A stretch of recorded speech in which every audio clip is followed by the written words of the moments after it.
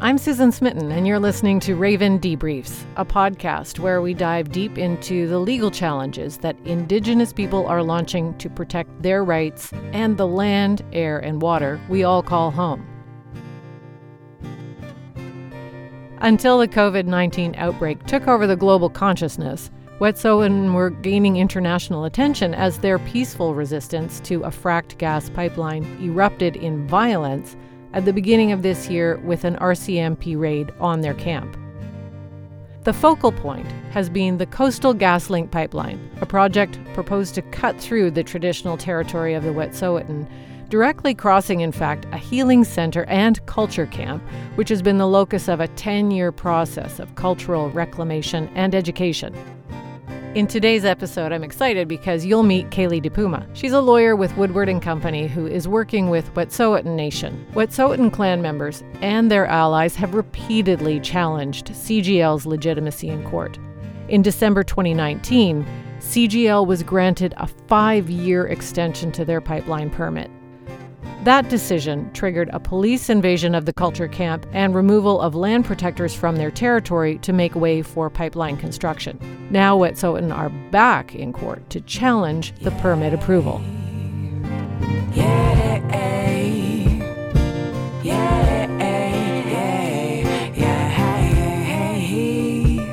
I said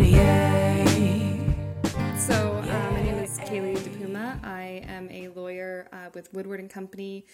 So I have the privilege of being lead counsel on the Office of the Wet'suwet'en's judicial review of the extension of CGL's certificate to construct the gas pipeline.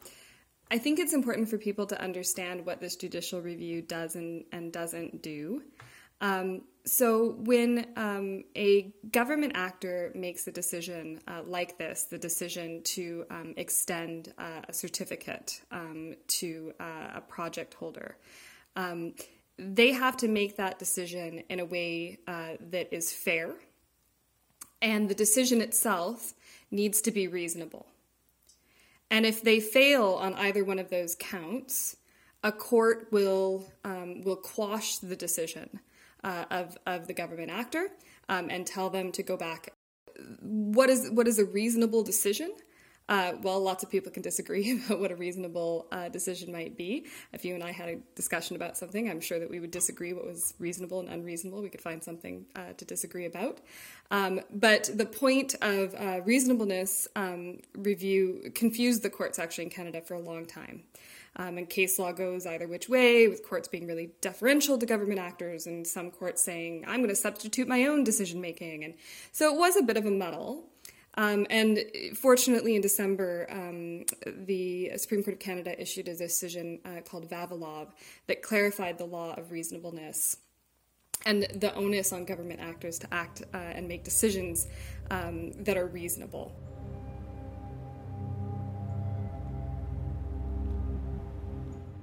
Okay, here's a quick primer on an important decision. Vavilov. The extent to which courts should show deference to governments and, when it's appropriate, to intervene to quash decisions has been a subject of considerable controversy in recent years. The Supreme Court recently made big strides towards resolving that debate in the Vavilov decision. Here's, in a nutshell, what it says. If decisions are not well-reasoned, or are found to be unjustified due to new evidence or unlawful practices being uncovered, the standard of reasonableness is not met and decisions can be quashed. What that means, in practical terms, is that courts have a framework through which to evaluate what reasonableness actually means, and clear guidance towards how to apply that standard in judicial reviews like the Wet'suwet'en case. And that is kind of the centerpiece of the legal strategy that we relied on. We rely heavily on that case in this judicial review. And we say that the executive director of the Environmental Assessment Office made an unreasonable decision when he extended CGL's certificate for 2 reasons. First, because he failed to consider new and significant adverse impacts of the project. And the new and significant adverse impacts we point to are the findings of the Missing, Murdered Indigenous Women and Girls inquiry.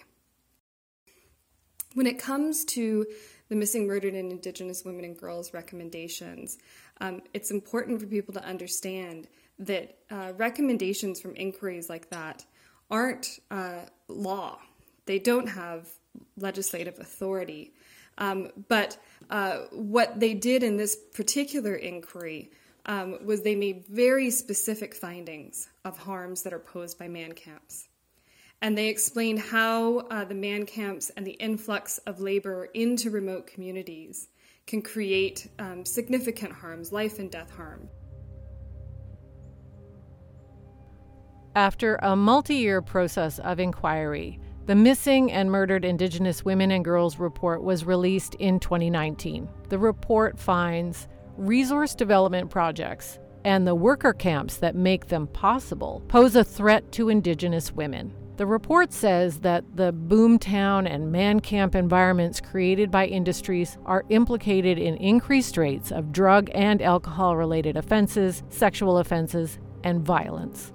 According to the report, quote, "This is largely the result of the migration into the camps of mostly non-Indigenous young men with high salaries and little to no stake in the host Indigenous community," end quote. A key call to action from the report is that all resource extraction and development industries consider the safety and security of Indigenous women, girls, and two-spirit, lesbian, gay, bisexual, transgender, queer, questioning, intersex, and asexual people at all stages of project planning, assessment, implementation, management, and monitoring.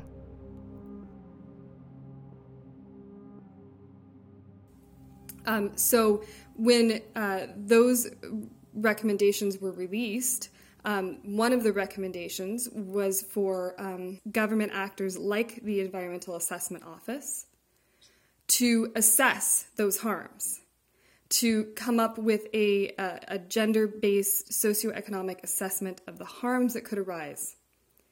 And we say this was the one opportunity the Environmental Assessment Office had to assess those harms and to impose additional conditions on CGL to mitigate those harms. And they failed to do that. They failed entirely. What they said, the bottom line, is that the mitigations that are already there, the conditions that are on CGL, are already good enough.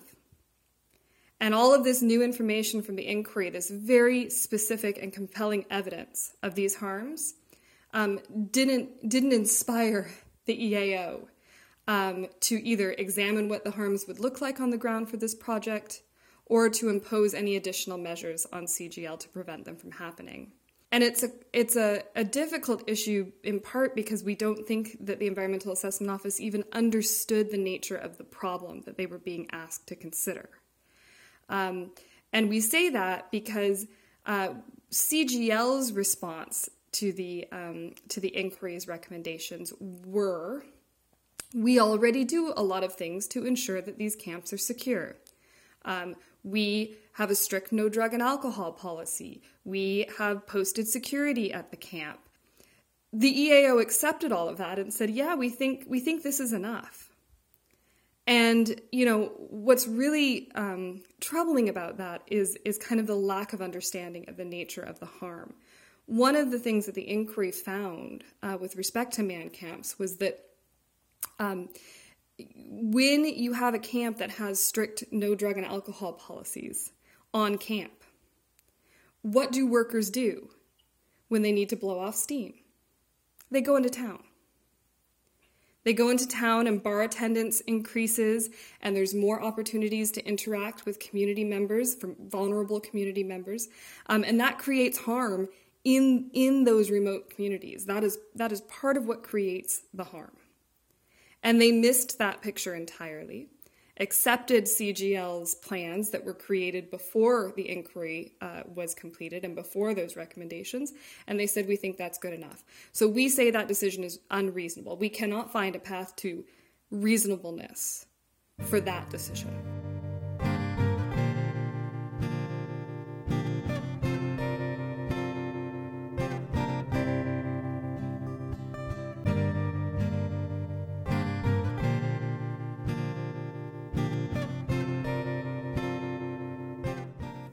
The second way that we say that the decision was unreasonable is because CGL has an egregious record of non-compliance and failure to comply with the conditions attached to their certificate. What we know, based on the Environmental Assessment Office's own records, is that there are 50 instances of non-compliance on the part of CGL in a 10-month time frame. And that includes 6 of those months are the months in which this application for an extension was actively under consideration. What we know is that the Environmental Assessment Office has a compliance and enforcement branch. They have people that go out into the field and inspect projects for compliance with the conditions that are there to mitigate environmental harms. So these aren't Office of the Wet'suwet'en observations of non-compliance. These are the Environmental Assessment Office compliance and enforcement officers finding repeated egregious instances of non-compliance. I can give you some examples. 36 of the contraventions relate to CGL's decision to begin construction without meeting the pre-construction conditions that they needed to meet. So some of those conditions are things like having appropriate wildlife plans in place before you start construction. They didn't do any of those things, and they just kind of started doing it. And those contraventions persisted for 2 years. And the only reason that they were rectified was because Office of the Wet'suwet'en finally made a formal complaint to compliance and enforcement and said, we think these things are outside the terms of their license. And yes, in fact, they were. There is CGL's failure to perform site habitat assessment surveys for endangered plants and ecosystem. Repeated failures to notify tenure holders in the area who may be impacted by construction, that construction is going to begin. And then numerous infractions related to failure to properly take care of their garbage and waste in the context of a sensitive wildlife area. And that may seem like a minor issue, but when a company like CGL, who has all of these complex requirements that are there in order to mitigate environmental harms, can't even take care of putting away its own garbage properly, that is a concern.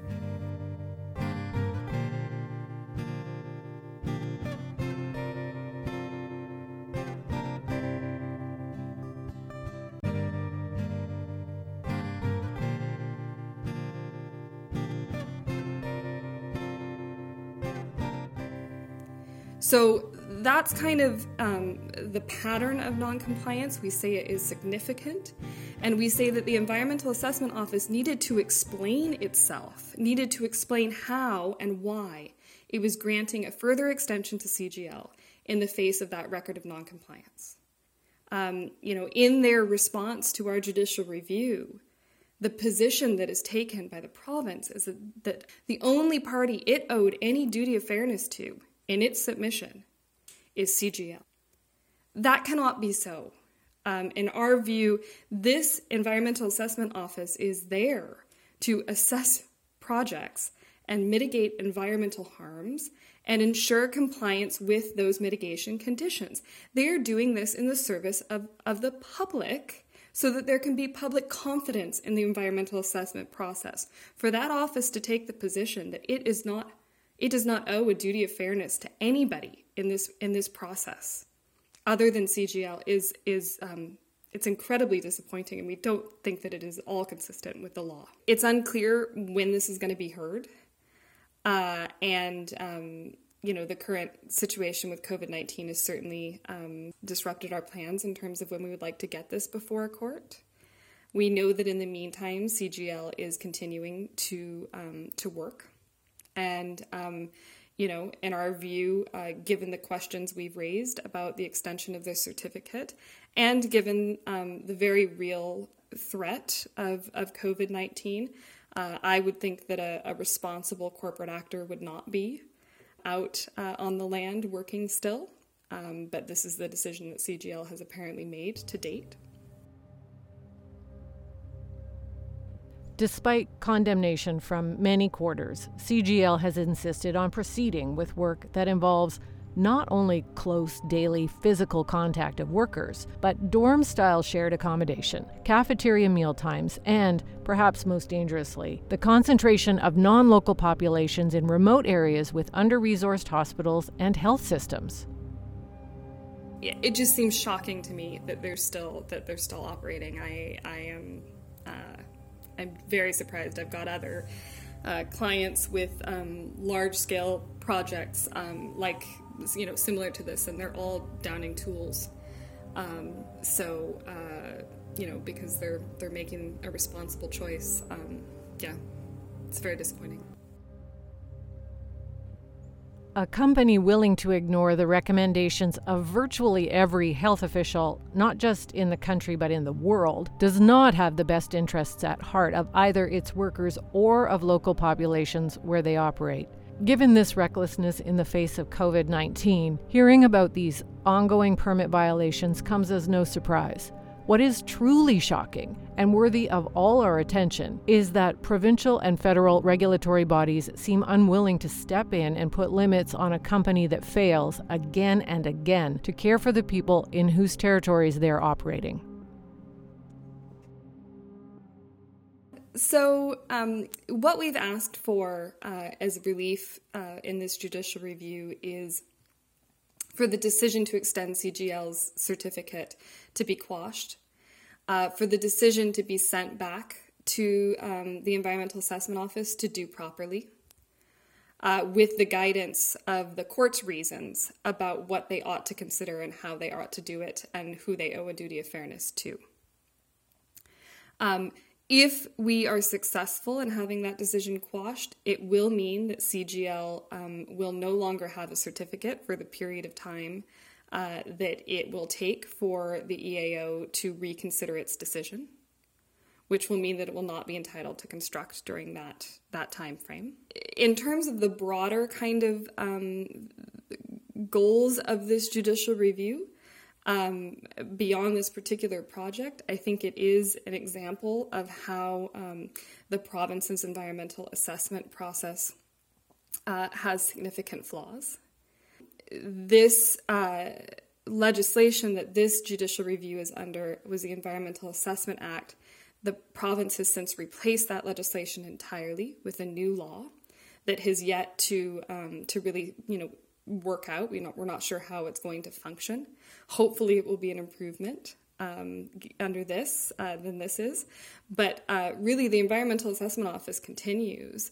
And, it's my personal hope that one of the outcomes of this judicial review is that the EAO will take its obligation to the public and public confidence in its work much more seriously than it seems to have demonstrated in this case.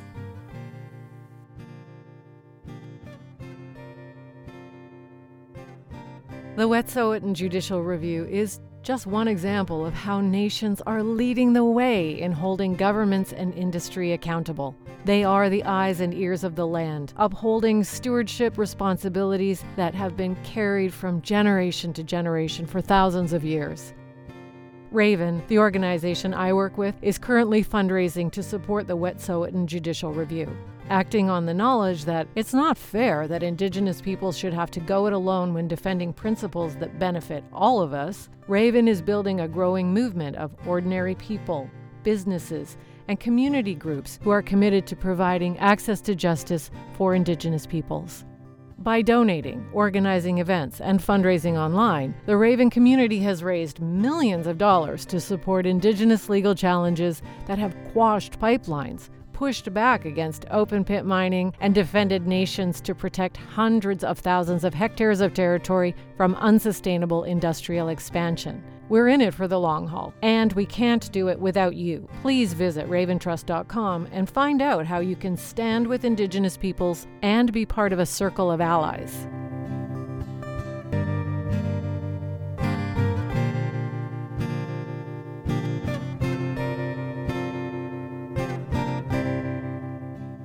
This episode of Raven Debriefs is produced by Andrea Palfreman, edited by Rutendo Chabikwa, and hosted by me, Susan Smitten. Today you heard Kaylee DePuma of Woodward & Company with music by Joshua Van Tassel and Miss Panic Danik. Subscribe, rate, and review on iTunes, and get to know more about Raven's groundbreaking work for Indigenous rights at raventrust.com. Thanks for listening, and take care of each other.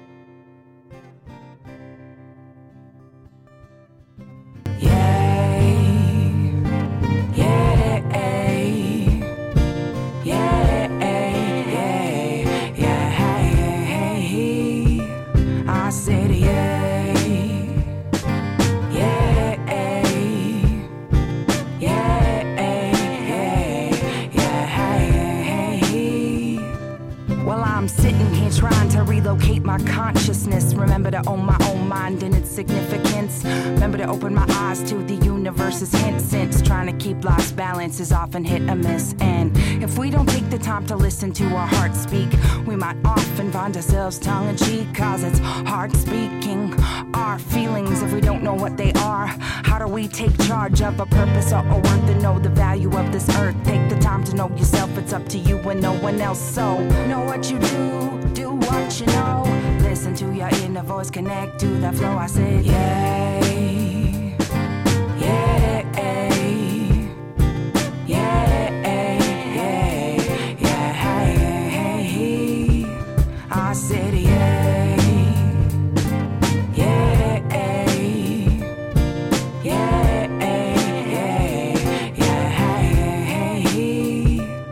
Well, I'm sitting here trying to relocate my convictions. I left them somewhere between my bias and influence, somewhere between values and addictions, and those restrictions on my mind. I work hard to fix them. We're on my mind and taking time to redefine my own heart and my own mind, cause for every time my intuition gets dismissed, I find it hand in hand with consequence. I find myself up against the fence, defenseless and senseless, with all these false pretenses of the corporate governments and their financial interests. It's a destructive business because media distorts it and society twists it. Time to raise our fists up, time to resist them. I said, hey yo, it's time for power to the peaceful, time to feel the streets full.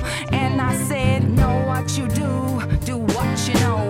Listen to your inner voice, connect to that flow. I said, know what you do what you know. Listen to your inner voice, connect to the flow. I said, yay.